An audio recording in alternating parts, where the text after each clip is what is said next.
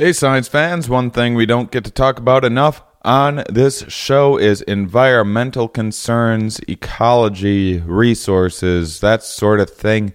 I wish we had more on this topic on the show. Fortunately, I found a new podcast that I believe you guys will enjoy called Waterline. Waterline podcast is everything related to water, how to make sustainable irrigation. Can water bring peace? How do you keep water clean and safe? And how much money does our current water system cost in the U.S.? What changes can we make in how we use water? I just listened to a fantastic episode called Water and Peace, Hydropolitics. It was all about the many different conflicts over different regions of water. We've drawn all of these arbitrary lines for our kind of political regions, and one thing that we didn't really factor in when doing that was water sources. So now there's all of these uncomfortable, to say the least, conflicts where all of these areas overlap over water sources. Fantastic episode.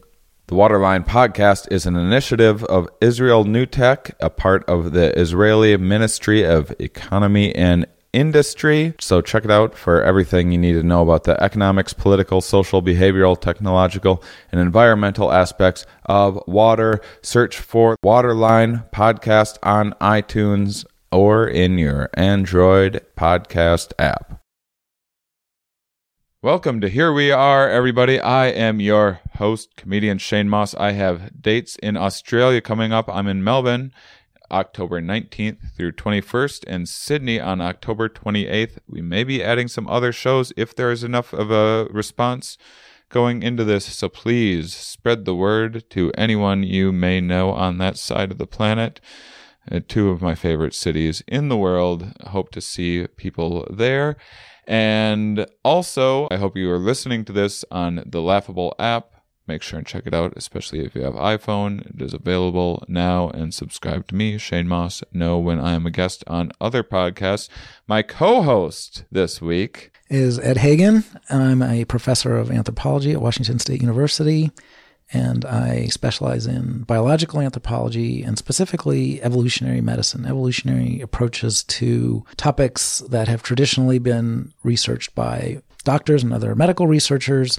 And I have a special interest in what have traditionally been termed mental health issues like depression, but have recently started focusing on drug use and drug addiction from an evolutionary perspective. And as with some of my other work, I think an evolutionary perspective on these problems can really revise the way we think about them in rather profound ways. Yeah, I think this is going to be a very eye-opening, unique take on cigarette and nicotine use, and looking at it in a way that you don't hear about very often from an evolutionary point of view. So enjoy. Are we? Yes. Where are we? Here. Why are we here? Not entirely clear. We are misfits thrust into existence by random chance, with no hints at all as to how we're supposed to make sense of it all. It's immensely bizarre. Here we are. Okay, Ed. Well, thanks for coming back on the show. Last time we talked about depression. Yeah. This time we're going to maybe lighten the mood. I don't know. Drug talk can be pretty depressing too. We'll see what happens. So I actually didn't know this area of your research when we met some year or two ago. Can you introduce a little bit of this aspect of your research? I want to get into how humans have evolved alongside plants. Right. So I got into this actually in grad school back in the late 1990s when a fellow graduate student of mine, Roger Sullivan, came up to me and started babbling about drugs. And I'm always intrigued when somebody who's clearly very smart isn't making any sense whatsoever. There's one of us is you and I would get along fantastically well. And so Roger gave me one of those experiences where here's this really smart guy saying things that don't seem to make any sense. So I thought I got to talk to this guy, and we began a long collaboration at that point, thinking about drugs from an evolutionary perspective. And the standard story back then and still today is that humans use drugs because they're pleasurable, they make us feel good. But this is an evolutionary novelty. We didn't evolve with cigarettes or bottles of wine or kegs of beer. And so these drugs hijack our brains, they hijack our reward centers, and we end up using them and sometimes becoming addicted to them. And Roger had a very different perspective that these things are plant toxins, by and large, with the exception of alcohol. And so he and I then started to work out what are the implications for human attraction to drugs if, instead of thinking them as evolutionarily novel hijackers of our nervous systems, if we instead think about them in terms of their origins as plant defensive chemicals. And we can talk quite a bit about what that means. But nicotine is our favorite example. And tobacco plants are producing nicotine not to reward or hijack humans into consuming tobacco. In fact, tobacco evolved nicotine for precisely the opposite reason, which is to deter herbivores from eating the tobacco plant. So it's actually, nicotine is a very deadly neurotoxin. It can kill you within minutes. People die every year from nicotine poisoning, not typically from cigarettes, but instead from nicotine insecticides. Because yes, that's what nicotine is. It's an insecticide, and it's actually sold commercially as an insecticide. And it's an extremely effective insecticide, but also an extremely dangerous toxin for humans. Just stop you for a second. Sure. So some of the idea is that these things seemingly are humans are paying an incredible cost for these things in terms of their health, and how is this benefiting people reproductively or increasing their survival in any way? Yeah. So what the heck is, that's exactly our question. And it actually, that we all know that smoking is bad for you, but it turns out the bad part of smoking is not the nicotine. Mm-hmm. Nicotine is kind of generally considered pretty safe. That's why nicotine patches and nicotine gum are common treatments for smoking addiction. We get people off the cigarettes and onto a nicotine patch or nicotine gum where they're basically getting just pure nicotine. And it turns out that the cancers and heart disease that we get from smoking comes from everything else in the tobacco smoke. It's not the nicotine. Right. And isn't nicotine potentially a cognitive enhancer? Yeah, and it actually could. There actually are quite a few studies now that nicotine does seem to improve attention. It's a stimulant. It might improve memory. The evidence on that is less clear. As I'm promoting nicotine, I'm like, should I even be telling people this? Well, as long as you're just taking nicotine and not all the other stuff. Yeah. It's the other stuff in cigarettes and tobacco that are harmful. But they look the coolest. They look the coolest, and that's why when you have yellow teeth and yellow hands. Right. But you have that nice stream of smoke coming out. So even though nicotine is a deadly neurotoxin, that kind of acute toxicity is not what most health researchers are worried about, because that's not what's going to give you cancer 20, 30, 40 years from now, or heart disease. And yet constrict blood vessels or something like that, but probably pretty... That's all of the toxic effects of nicotine occur within a few minutes, or a few, on the order of an hour, and we actually tolerate them quite well.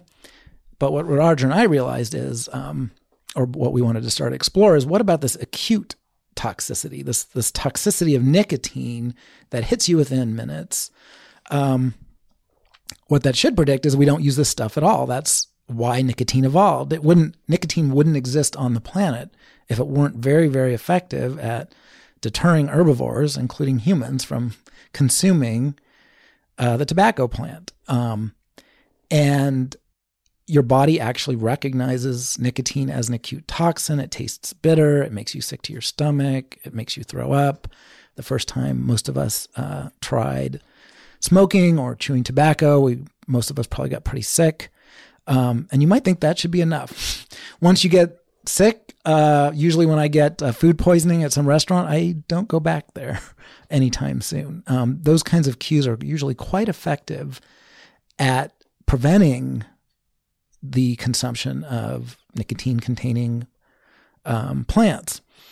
So that then does leave us what we call the paradox of drug reward. Why is it that these acute toxins that are easily recognized by your body as toxic, why do we use them anyway? Why do we persist after getting sometimes violently ill and then continue to try and take them? And we actually don't have a solid, we have a number of ideas about that. That gets back to your question about what might the benefits be.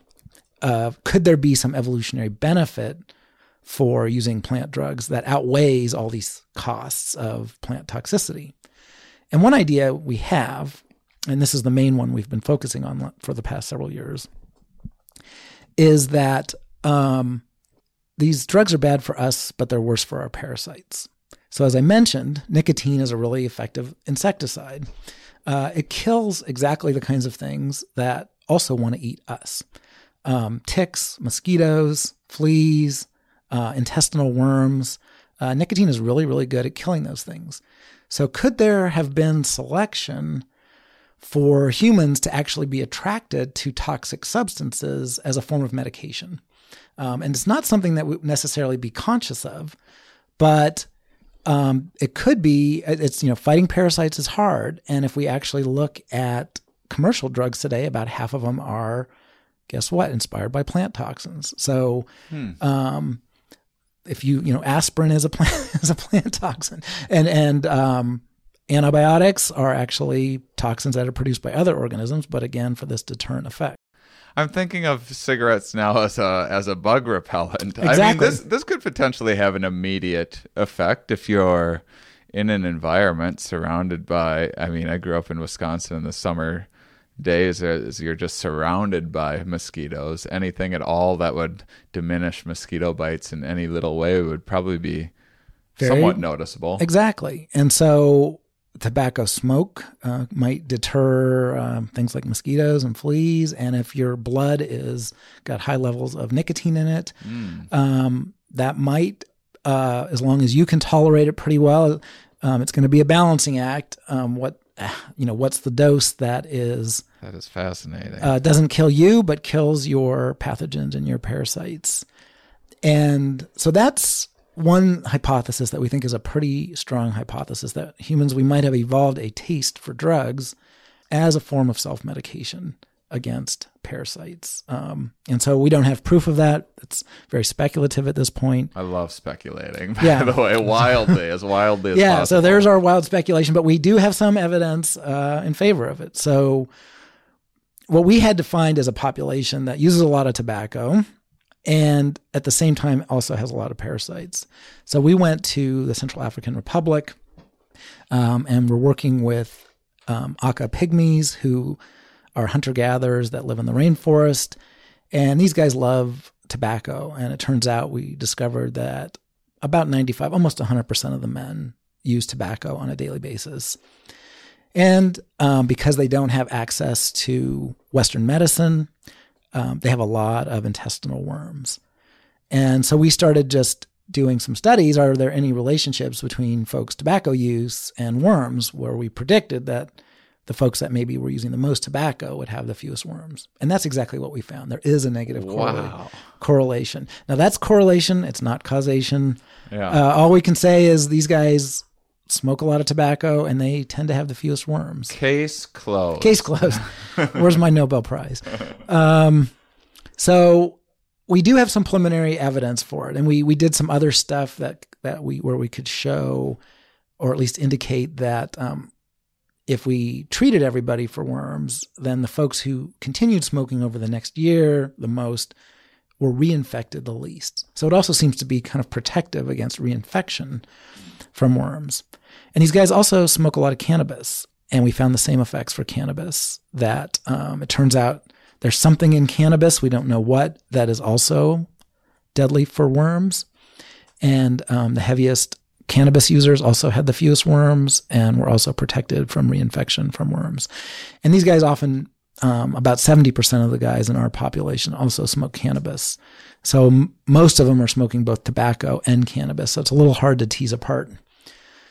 Are we seeing effects of nicotine? Are we seeing the effects of cannabis? Or maybe something else they're taking that we don't even didn't measure and don't even know. So that's why I have to emphasize correlation here, not causation.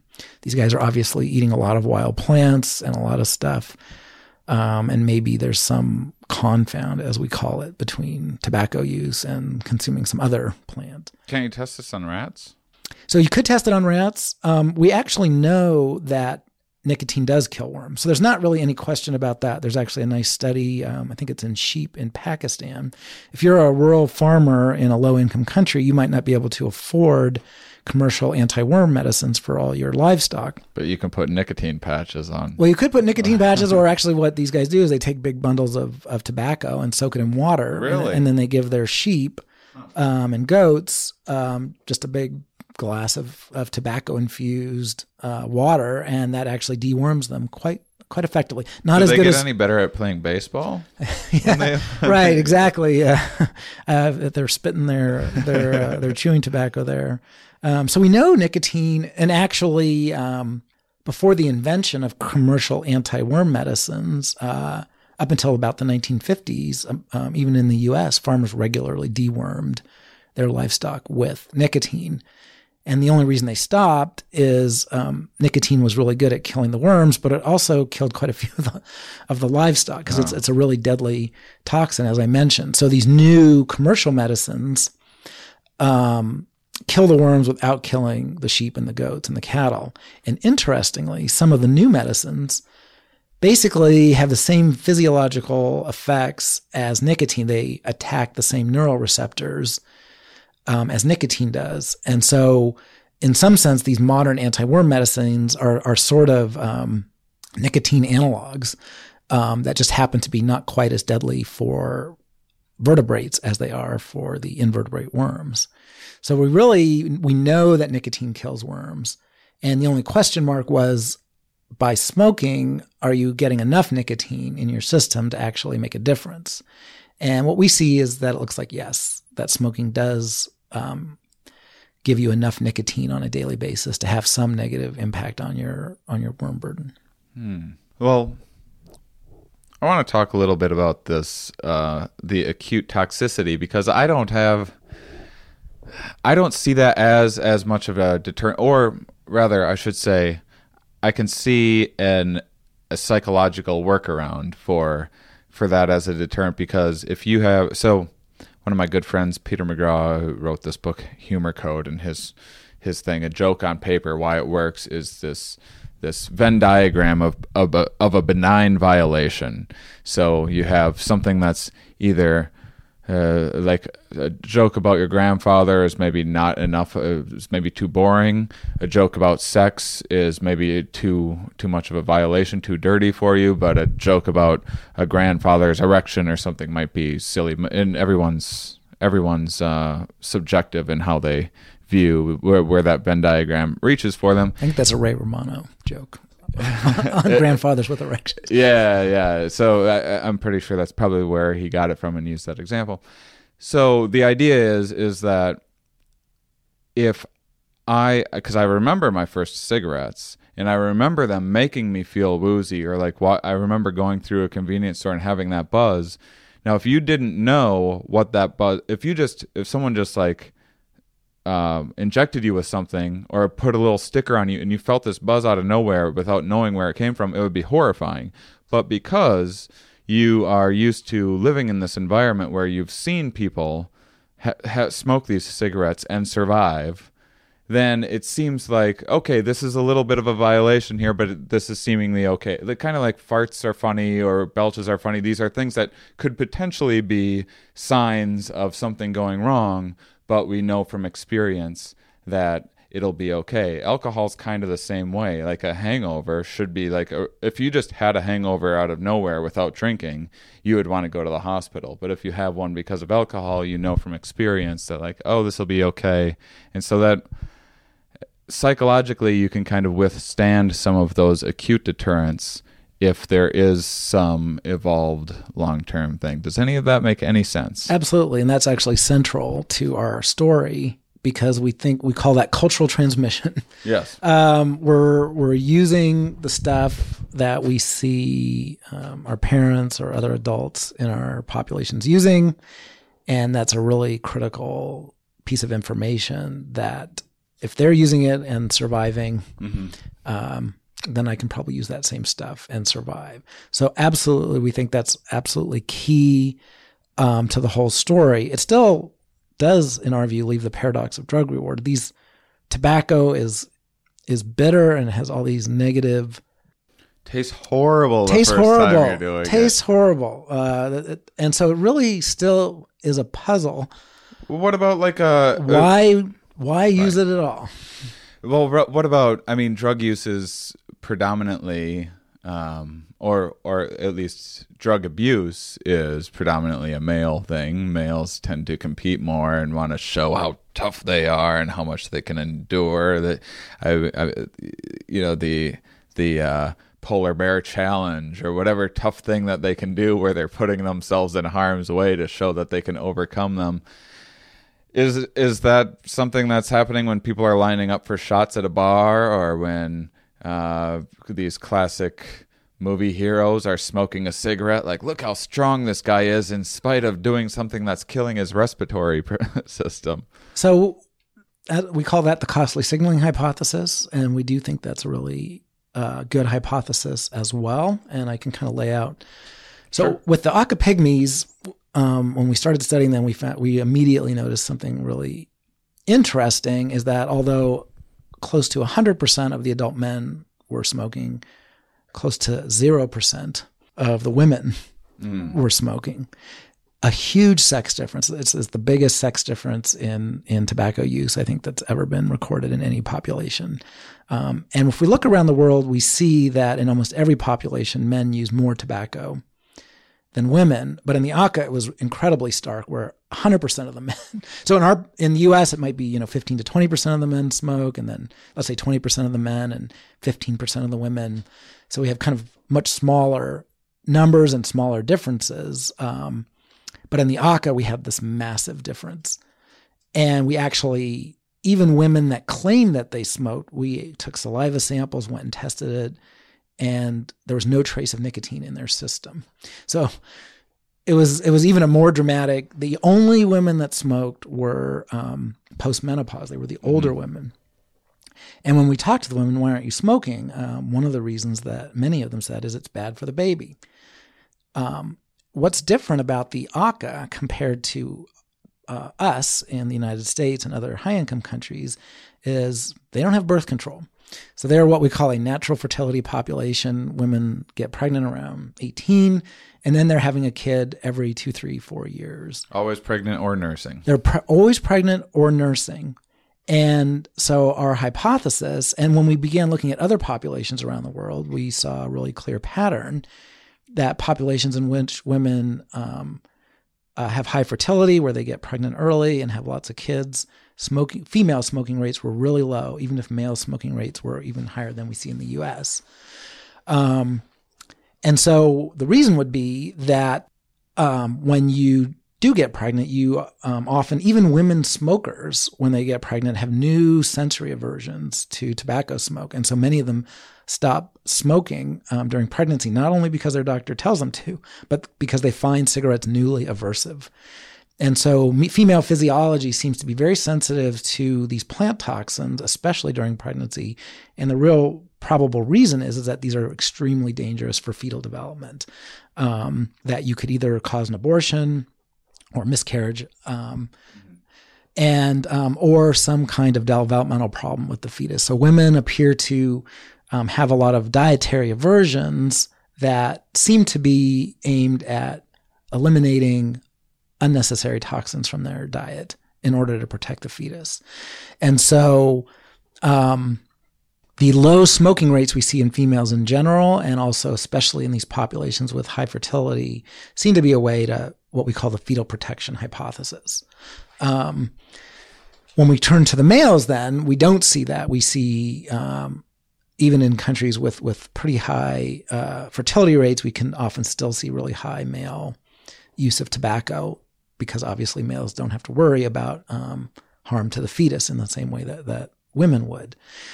As far as the costly signaling goes, how does that play into this? Turns out there's another huge group of people that don't smoke cigarettes at all. and that's kids. We don't see any tobacco use in kids prior to about the age of 10, and that's true in every population in which it's been studied, including if we drug test them and check, are they sneaking cigarettes? If they are, they're not doing it very often.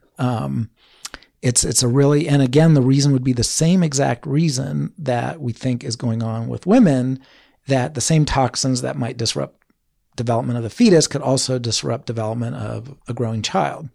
And we also see that kids are really toxin averse. They won't eat their vegetables. They don't like green leafy vegetables. They don't like bitter foods. They don't like spicy foods. They seem to be really toxin averse in the same way that pregnant women are, probably for the exact same reasons.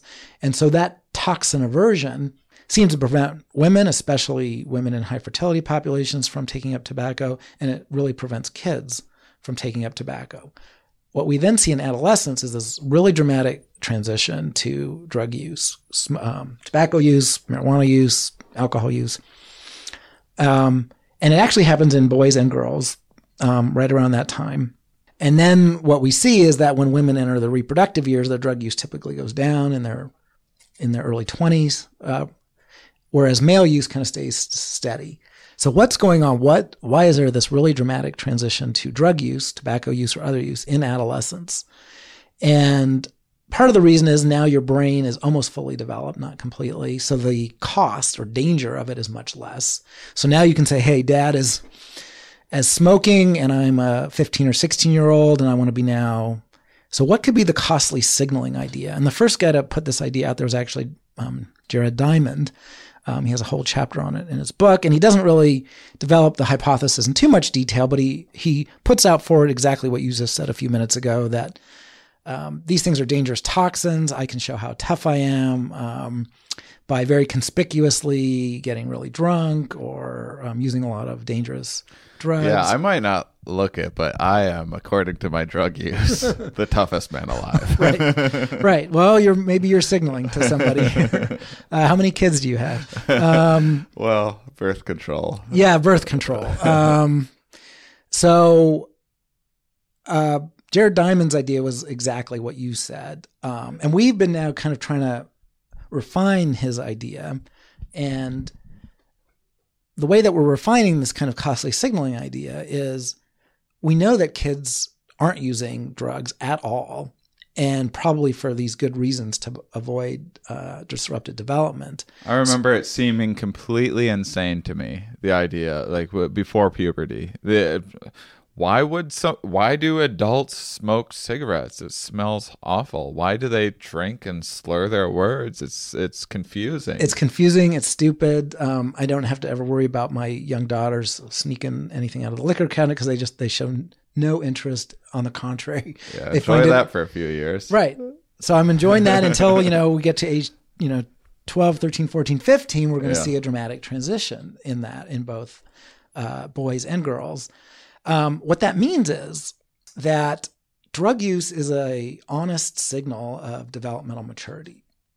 At least this would be one, because if you're still developing, and it could be your brain is still developing, or even maybe some of your other organs, because nicotine is a neurotoxin. It's going to disrupt all kinds of development in all kinds of tissues, and it does. We know this from rat studies. So you don't need to worry about stunting your growth if you're done growing. You don't need to worry about stunting your growth if you're done growing. Now, think about a hunter-gatherer population. This is a little bit counterintuitive for us in the West, where everybody has a birthday every year and we track our ages. Many populations around the world, including most probably our hunter-gatherer ancestors, they don't track age. So if I ask an Aka how old he is or she is, they have no idea. And they don't really know how old their kids are. And nobody really knows how old anybody is. So imagine you're kind of going into the mating market, and you're having to decide who to mate with, especially if you're a female looking at a male. You want to mate with somebody who's a mature adult, completely developed. You don't want to mate with a juvenile. And we see this in many, many species, not just humans, that females typically avoid juvenile males because those matings are unlikely to be successful for a number of reasons. But if you don't know the guy's age, it's possible that you might actually make a mistake and end up mating with someone who is really not yet an adult, doesn't have the hunting skills, doesn't have, complete cognitive development or development of other tissues, might even be low fertility, who knows? He's a young guy with a beard and gets to get booze for all his friends at the drugstore. Right, exactly. So if you smoke cigarettes or use any other drug conspicuously, that means you've passed that point where it's now safe for you to do that. It's an honest cue that you are now an adult. And so that one idea is that this conspicuous drug use that we see, especially in males in middle to late adolescence, is basically showing off, I'm a grown-up now. I'm an adult. Not only should women take me seriously as an adult, as a potential mate, but other male partners should actually now accept me as an adult male, not a teenage boy. And so when I worked with the Yanomamo, who are a tribe of native South Americans, they grow a lot of tobacco, use a lot of tobacco as well. And it was really striking that the kind of young to middle-aged teenage boys would really try and push to use tobacco to kind of show off that they are, in fact, should be taken seriously as adults. Can I ask what the life expectancy in these tribes? Yeah, that's a little bit of a complicated question, because if you average over all the individuals that were ever born, it's actually pretty low. But the reason it's low is because that would include very high rates of child mortality. So if you make it to adulthood, into, let's say, age 15 or so, you have a very, very high probability of making it to age 60. But at birth, you actually have a pretty low probability of making it to age 15 because in some of these populations, half or even up to 2/3 of the kids are going to die. So a lot of the mortality happens at very young ages. But if you make it into adolescence or early adulthood, you have a very good chance of making it to age 60. I only ask because I'm thinking from an evolved psychological perspective, what's the rush? What's the rush to reproduce if you're a male that's going to make it into his 60s potentially? Is it just the sooner the better, the low? That's a great question. And I would expect there's going to be, in fact, this is a huge area of research. And there's folks here at WSU, my colleague Rob Quinlan, works on an area called life history theory. And it's exactly this question. What's the rush? And in fact, we think that, and based on Rob's work and other folks' work, that some people will be in a rush and some people won't. And so there's going to be variation. And the question is, what is going to explain that variation? And one of the ideas that Rob has worked a lot on is how long exactly what you just asked, how long do you think you're going to live? If you have fairly good reasons to think there's a good risk of dying young as an adult. You're in an unstable environment. You're in an unstable environment. There's a lot of violence and warfare, as there is with the Yanomamo. A lot of the adult men die by violence. Or if you're in a high income country like ours, if you're living in a neighborhood that's low SES neighborhood or lots of violence and you're a lot of gang warfare and stuff, then you probably do want to mature earlier. Because if you don't and don't reproduce earlier, you're not going to reproduce at all. And so you have an accelerated life history. On the other hand, if you're like me and grew up in a super safe, high income area, and then there is no rush. You are going to take a longer time and spend more time learning, gaining cultural capital, growing bigger. You're going to be more competitive, and you can afford to put that investment in because there's a very low chance that you're going to die. You're going to have a high chance of that investment paying off. So yes, you're exactly right. And that might be, I think, and a lot of people like Rob, I think, would say that kind of explains why there was the kind of parking lot gang in high school who are the guys out smoking cigarettes as freshmen or sophomores. And they always seem to be the kind of tougher characters, often ones that life maybe not is as smooth as it is for some of us. And maybe that's why. That they actually have good reasons to want to accelerate their transition to adulthood. So what age is what age are these guys dying of cancer and like that? Because that's the other factor. If evolution isn't given an opportunity to weed out this behavior, if cancer's not hitting someone until they're, say, 50 or 60, and they're kind of on the way down in their reproductive output or fertility. It doesn't matter. And so you're absolutely right. The negative health consequences, or the major ones of tobacco, probably don't matter from an evolutionary perspective. That might be putting it a little too strongly, but you're right. When you look in the U.S., for example, and you look at the mortality curves of non-smokers versus smokers, you really can't tell any difference till about age 50. And that's when you can begin to see those curves diverge, and the smokers are going to now have a higher risk of a noticeably higher risk of death every year compared to the non-smokers. It might be as high as double the risk every year. But that doesn't really show up that doesn't really make a noticeable impact until you're in your 50s. And even then, if you're a smoker, you still have a pretty good chance of making it to your 60s. So smoking does erase about 10 years off your life, but it's those last 10 years when you've already reproduced. And so the selection against that is pretty limited.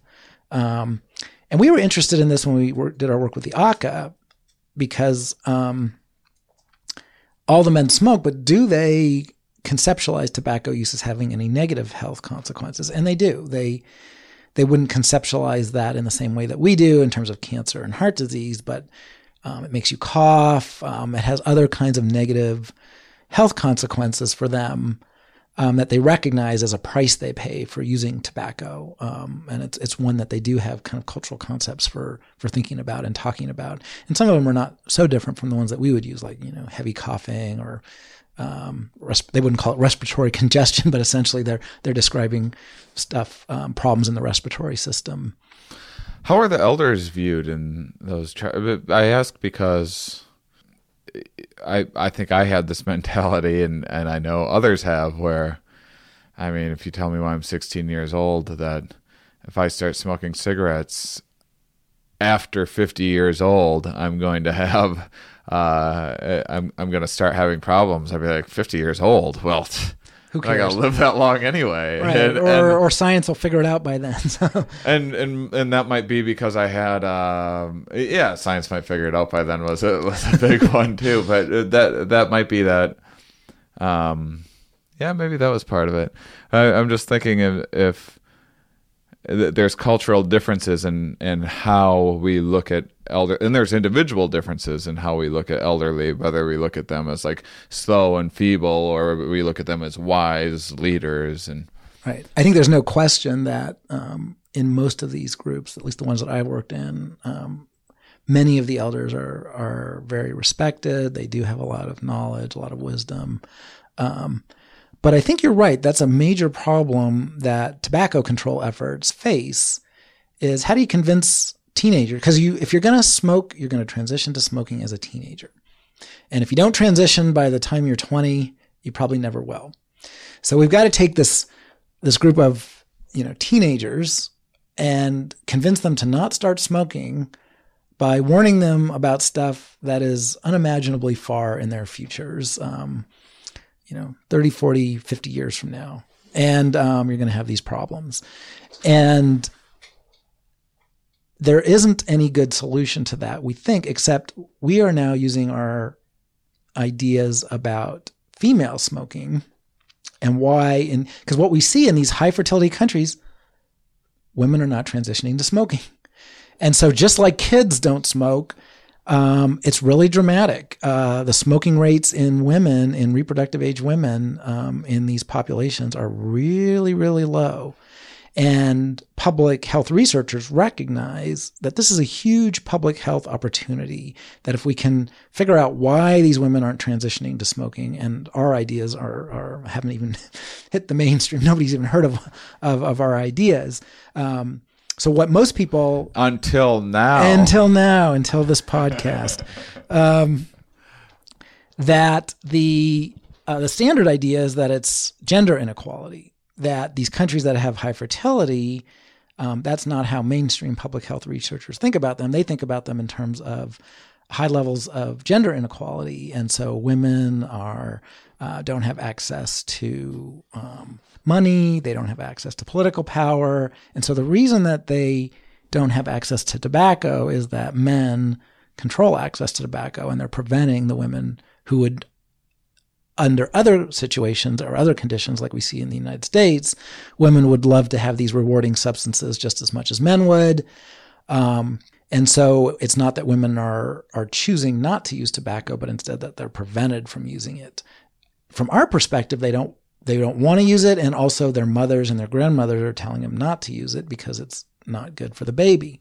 So how could we use that to help prevent this massive transition to smoking in the developing world, where tobacco companies are viewing these populations that have, after all, most of the world's population lives in low-income countries or middle-income countries.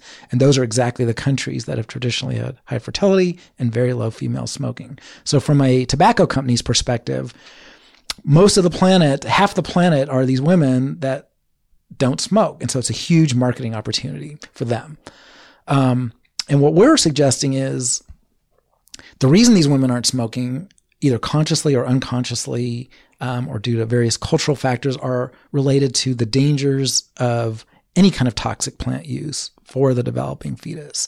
And those are dangers that don't come when you're 50 or 60. Those are dangers that come when you're 18 or 20 and having your first kids.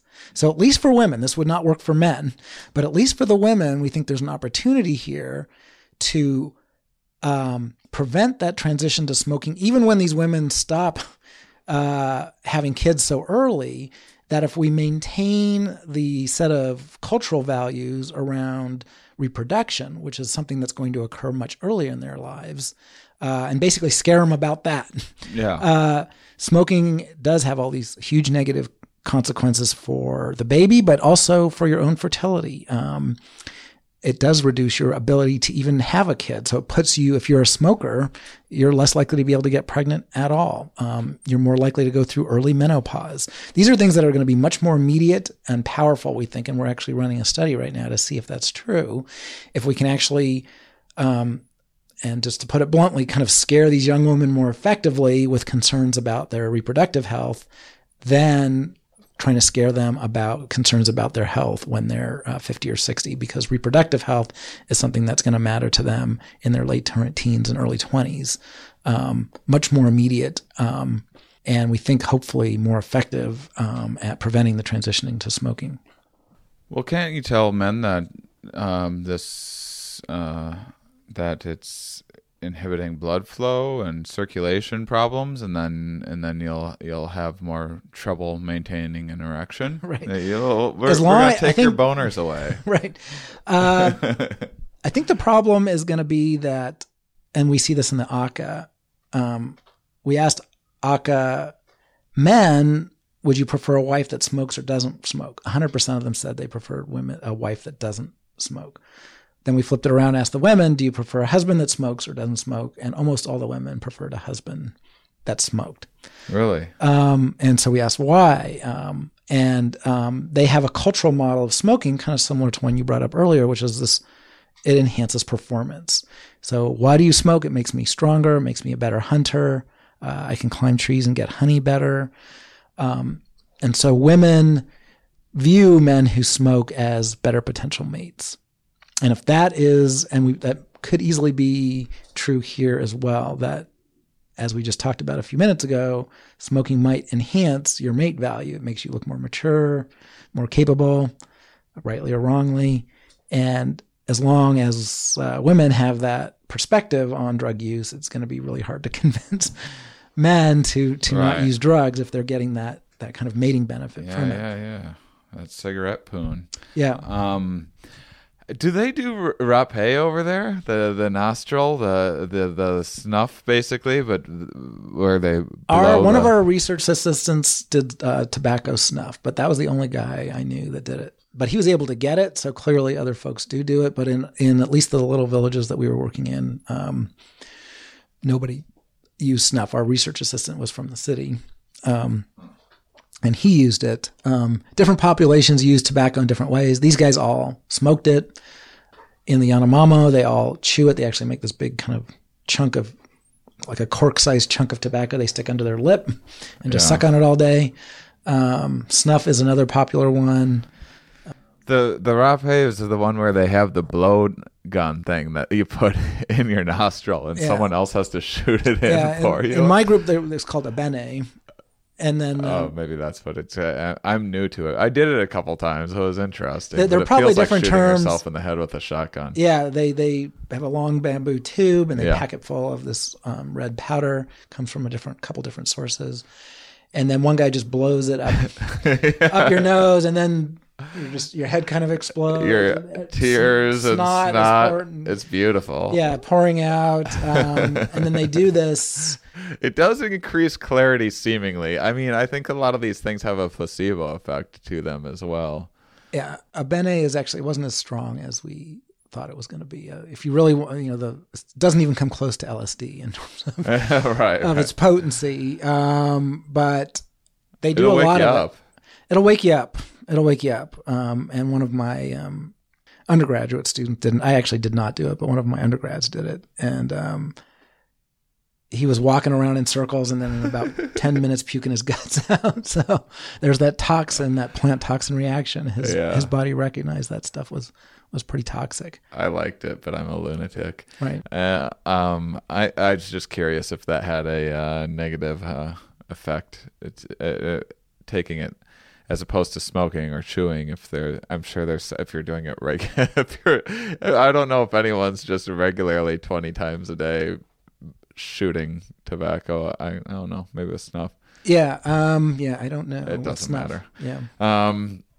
What about amphetamines and morphine? Not to drop those big categories on you, as we still have a little bit of time here, but I mean, these are things that ravage societies, but at the same time, if you're looking for a survival advantage, look to the military. Military uses morphine and amphetamines. Yeah, and especially those stimulants, tobacco is used a lot in that way. The ACA kind of mentioned that it kind of gives them energy, keeps them awake, and obviously amphetamines would be a more potent version of that. So performance enhancement, we think, is another interesting avenue to explore in terms of maybe an evolutionary selection pressure for using drugs, is that they often do enhance performance, at least to a certain degree. I think there's a little bit of a technical problem with that explanation, because the way these drugs enhance performance is they mimic our neurotransmitters. So that's essentially why they're toxic. So nicotine, for example, chemically mimics acetylcholine, which is a natural neurotransmitter that is essential for your brain to talk to your muscles, among other things. And that's why nicotine is such a deadly neurotoxin, is it basically mimics acetylcholine. So it binds to acetylcholine receptors, and that prevents your brain from telling your heart to pump or your lungs to breathe, your diaphragm from moving. So that's actually why nicotine is such a deadly toxin, is it basically paralyzes you. So why would we want to use nicotine as a performance enhancer if it's really just mimicking acetylcholine? If that was beneficial somehow, your body should just evolve to produce more acetylcholine. Why go through this convoluted, I got to go out, I got to find some toxic plant, I got to dry it, I got to smoke it. If that was advantageous in any way in terms of biological fitness, your body should just evolve to adjust your balance of neurotransmitters. That's a much easier way for your body to get that little boost. And the same with opium and these things that we have natural opioids. That's why opium is a toxin. That's why it works. It mimics. In fact, that's why these drugs, that's how we discovered them. That's how we discovered a lot of neurotransmitters and neuroreceptors, because we noticed nicotine was binding to these proteins in cells.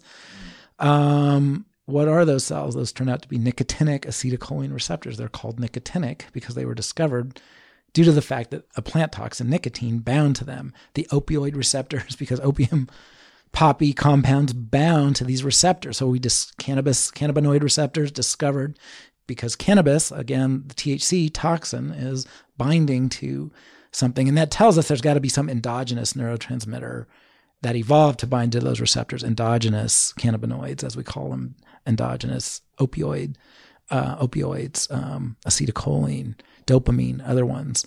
So I think the performance enhancement story is a little tricky to make that work in an evolutionary sense. One way that, because these drugs are neurotransmitter analogs, if you had some problem, a neurotransmitter deficit, you might try it. It's possible that these drugs might help you overcome that. We see that folks that have problems that seem to be rooted in some kind of neurological problem, like schizophrenia, they're huge drug users. And it's quite clear that they're using these drugs to treat their symptoms. So could that be, schizophrenia is not a new thing. Brain injuries are not a new thing. Some kind of developmental problem.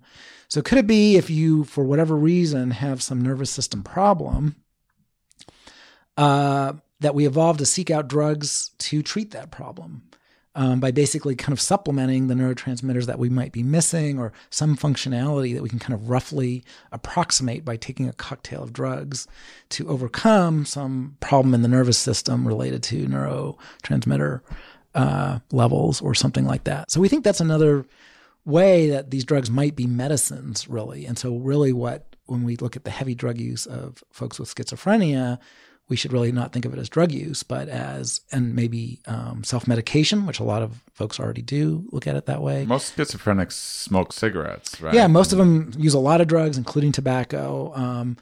And when you look at it, often their patterns of drug use actually match their symptom patterns. So there does seem to be like they actually are deliberately selecting certain compounds, maybe not consciously or maybe consciously, to help address some of the psychological and psychiatric symptoms that they're experiencing. And it makes sense.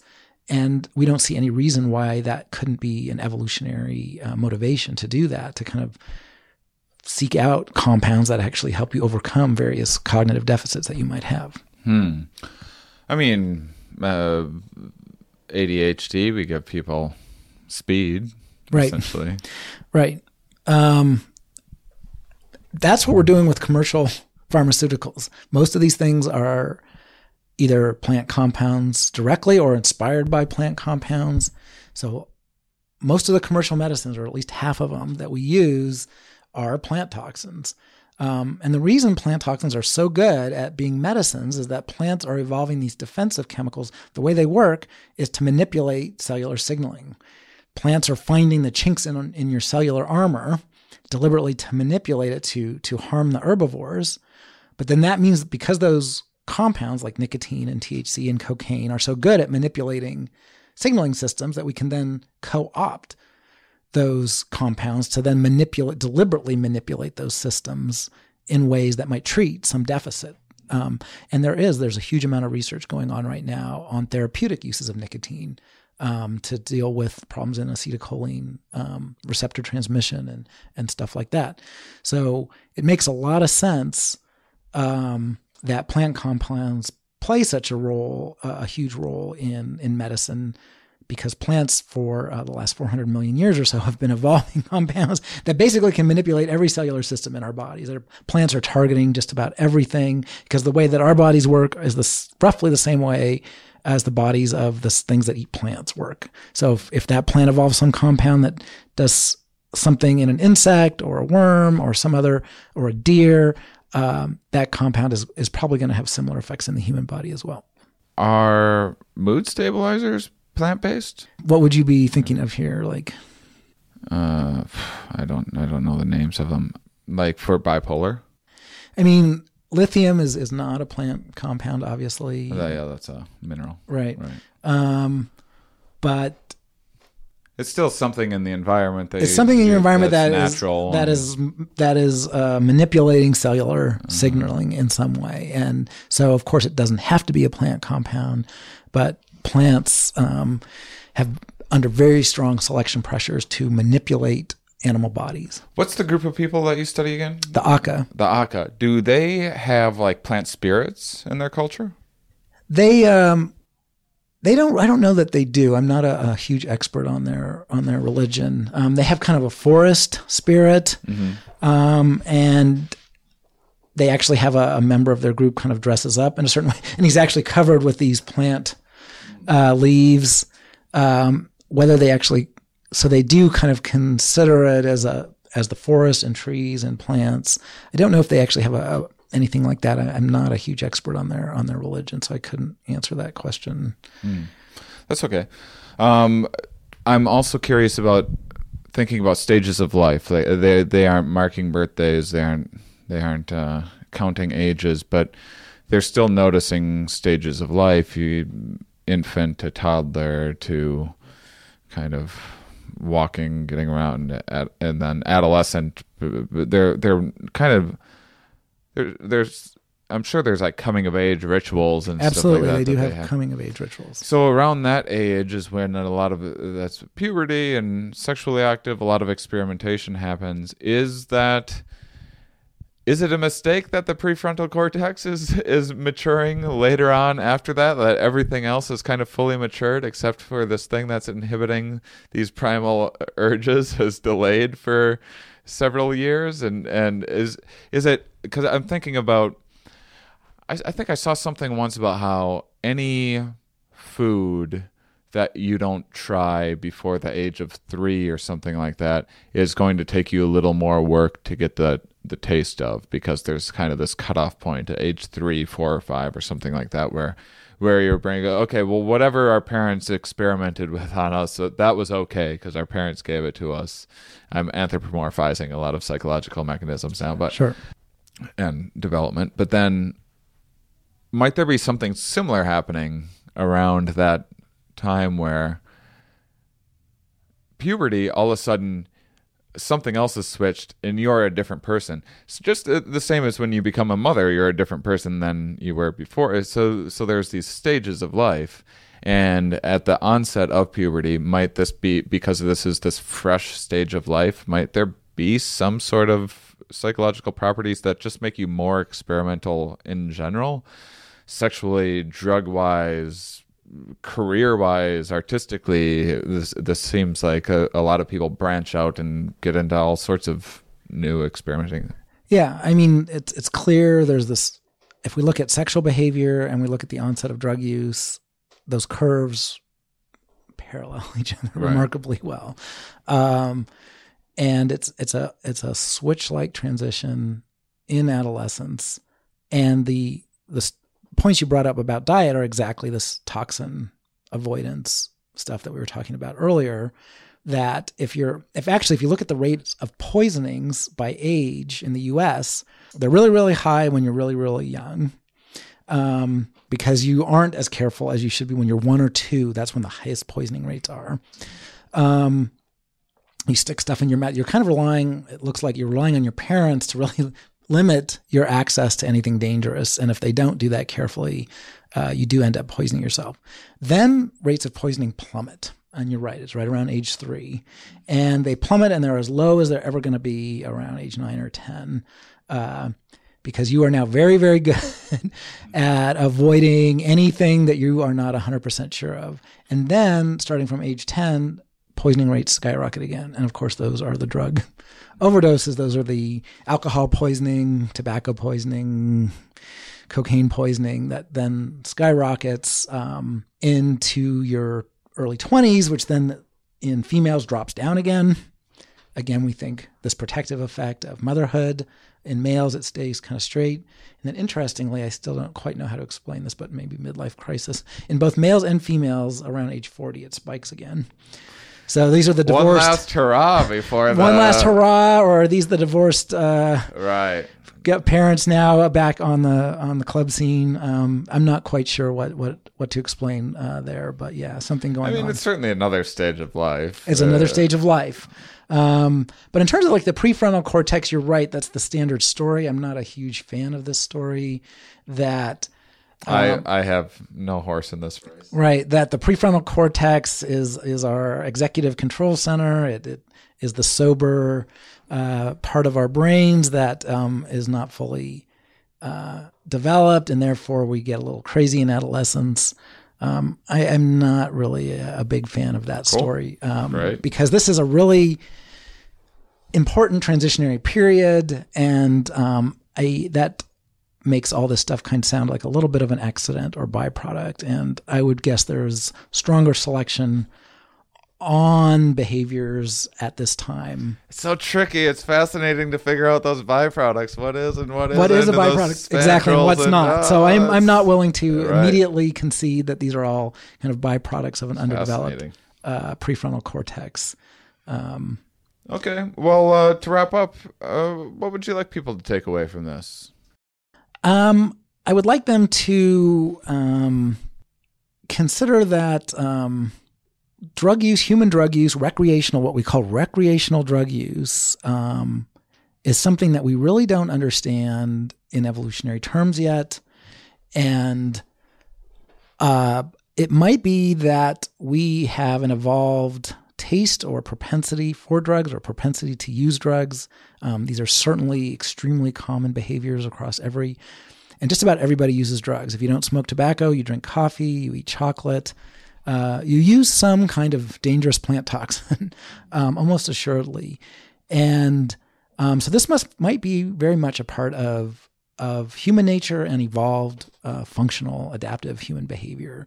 And so when we think about drugs, we have all of the social norms around drugs, good drugs, bad drugs. Some drugs we classify as foods like coffee, others very much not that way, like cigarettes. But if we start to think about drug use as potentially a functional part of human nature, I think we can begin to step back and, what are some of the worst aspects of modern society, the war on drugs, and the way it differentially falls on minorities and the huge incarceration rates around that come from that, and the huge costs of societies from the war on drugs. Maybe we'll chill out a little bit. And for some of these drugs, so. as we're beginning to do in like Washington and Oregon and many states now, and especially the costs on countries like Mexico and elsewhere of the human drug habit, or excuse me, not the human, the U.S. drug habit just wreaks havoc with these other countries in terms of the violence of drug gangs. So the whole war on drugs has just been a massive disaster. I mean, look at everything everyone's that are concerned about the fear that Trump got elected on, the things that these small towns are concerned about, bad hombres, terrorists, and inner city youth. Well, what's driving that? What's driving that is the money earned from illegal drugs. And that comes from the war on drugs, because if those weren't illegal, they wouldn't have any. They wouldn't have any of those problems. So, without discounting some of the real problems of drug addiction, I think that we haven't really weighed those two enough, and the moral outrage against drug use has really caused huge problems. I also think that if people are kind of finding ways to self-medicate, and I'm not saying that people are doing it right. I know I've made zillions of mistakes that I hope people don't replicate. But it is when you have this myriad of diverse issues to potentially self-medicate, and then you have one potential drug that you can use, right? Or two potential drugs. Then you're using alcohol as some cure-all, or tobacco, and these happen to be the worst ones. Right. So yeah, if we had a greater variety of substances to play around with, and maybe some that don't have these long-term health consequences in the way tobacco especially does, and if we recognize that adolescence. That it's probably maybe part of adolescent human nature to want to experiment with, psychoactive plant compounds, that this is kind of a healthy part of being an adult. We can begin to kind of create social institutions and rituals that allow folks to express that side of themselves in a way that is maybe healthier for them and everybody else as well. And so we kind of accept that as part of a healthy aspect of human nature rather than something that we need to really suppress and drive underground. That might lead us to kind of a healthier, happier society, at least in a few small ways. Well, great. Well, thank you for coming back on the show and joining me my again. Pleasure. This my is pleasure. Fantastic. And thank you, listeners, for being such wonderful, thoughtful, inquisitive people. We'll talk to you next week. And the nonprofit this week, Direct Relief. They do a lot of charity work both in the United States and globally. They're very, very efficient at turning your dollars into medical assistance wherever it's needed around the world. Terrific. And as always, you can always go to the HereWeArePodcast.com website, and there are links from there. Pay it forward, give, charity, be wonderful. Thank you. All right, everybody. Speaking of other substances, I should have asked for permission, really. It's my podcast, though, but this has nothing to do with anything, any points of view of Ed Hagen's. But I haven't plugged this in a while. I'm doing the psilocybin retreat in Jamaica, legal mushrooms in Jamaica. I actually just quit drinking and smoking cigarettes, which is a miracle, and I did it through the help of mushrooms. That's not to say that it will work for anyone. That's, the jury is out, blah, blah, blah, but I am making a whole documentary about the effectiveness of some of these things, and there is nothing worse than cigarettes, and so whatever. It worked for me. Maybe it was other things. Who knows? It shouldn't oversell it or whatever, but it worked for me. And anyway, November 26th to December 5th, if you go to mycomeditations.com, I will be in Jamaica not only doing a show at the retreat, but participating in the sessions. There's going to be lodging. It's all inclusive. You get your meals, your lodging, airport pickup. You get a massage, not from me, and you're welcome, from a professional masseuse, and then you'll get guidance, and from the people there, and maybe me. You can ask me questions. I'll give you some guidance. Why not? Have you ever been experienced? Well, I have. Spaces left. 13 spaces left. I think those are going to go away real soon. Please check out Myco Meditations, MYCO Meditations.com. And I believe if you mention the Here We Are podcast, you get a little discount as well. But now look at the price. But then consider that you're in Jamaica for 10 days and it's all inclusive and you get all of your accommodations and everything else too. The price depends on whether you want your own room or a shared room or oceanfront, or there's different room classes and everything else.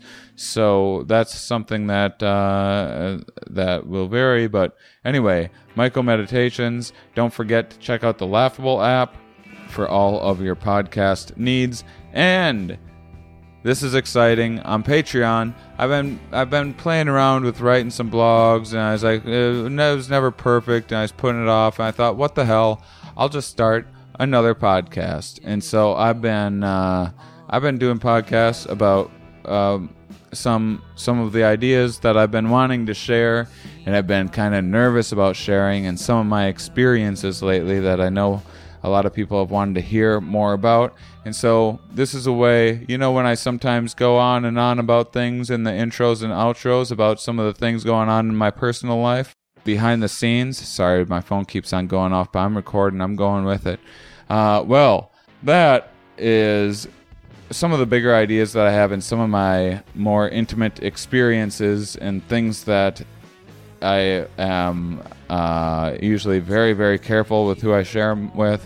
I'm sharing them with Patreon subscribers only, so if you go and follow me on Patreon, you will get to hear my new podcast. Just me talking about, I had an intro about why I'm doing this podcast, then I had a podcast about fear and working towards it, and I've already recorded 4 podcasts about my ideas, and I'm going to be workshopping my DMT show on the podcast and just going through all of my experiences.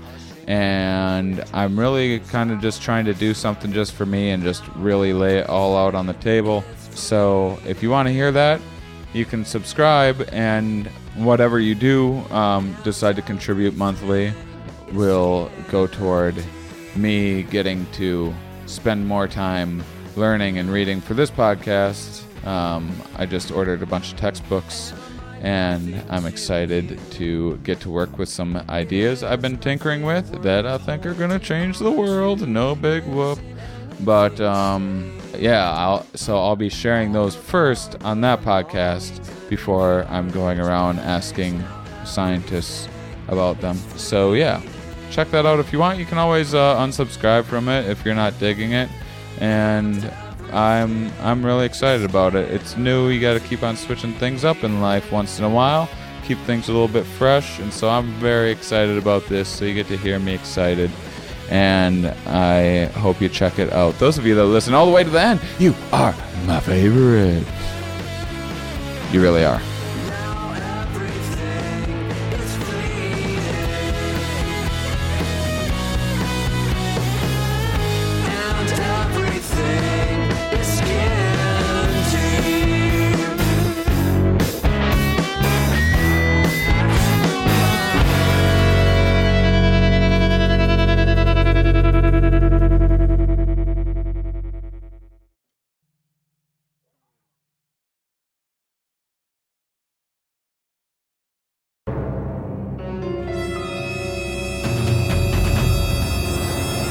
Hello, I'm Kyle Ayers. I'm the host of Never Seen It, the podcast where comedians rewrite famous movies and TV shows they've never seen, and then we give them a read in studio.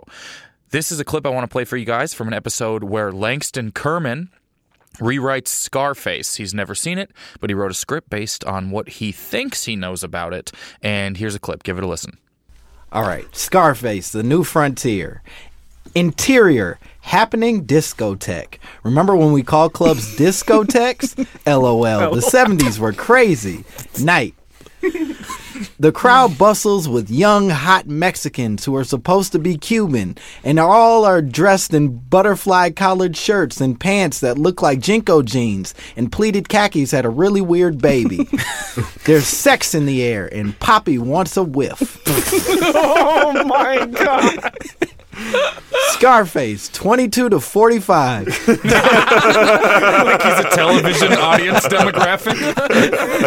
Devilishly handsome, not even a little bit Italian looking, so get that out of your dumb brain. Walks through the crowd with the confidence of a man who's going on MTV Cribs with the Yin Yang Twins one day. Does he actually have a scar on his face? Fuck no. Why would you even ask that? That's not important. What's important is that he is not at all a problematic stereotype and that he has come for his cocaine. As he approaches the red rope of the VIP, pronounced VIP in Spanish, Oh my God. he spots his dear friend who is almost certainly going to become his enemy by the end of the film, Smooth Skin. Scarface yells out his signature line. Ciao, Bella. It's me, Scarface. Oh my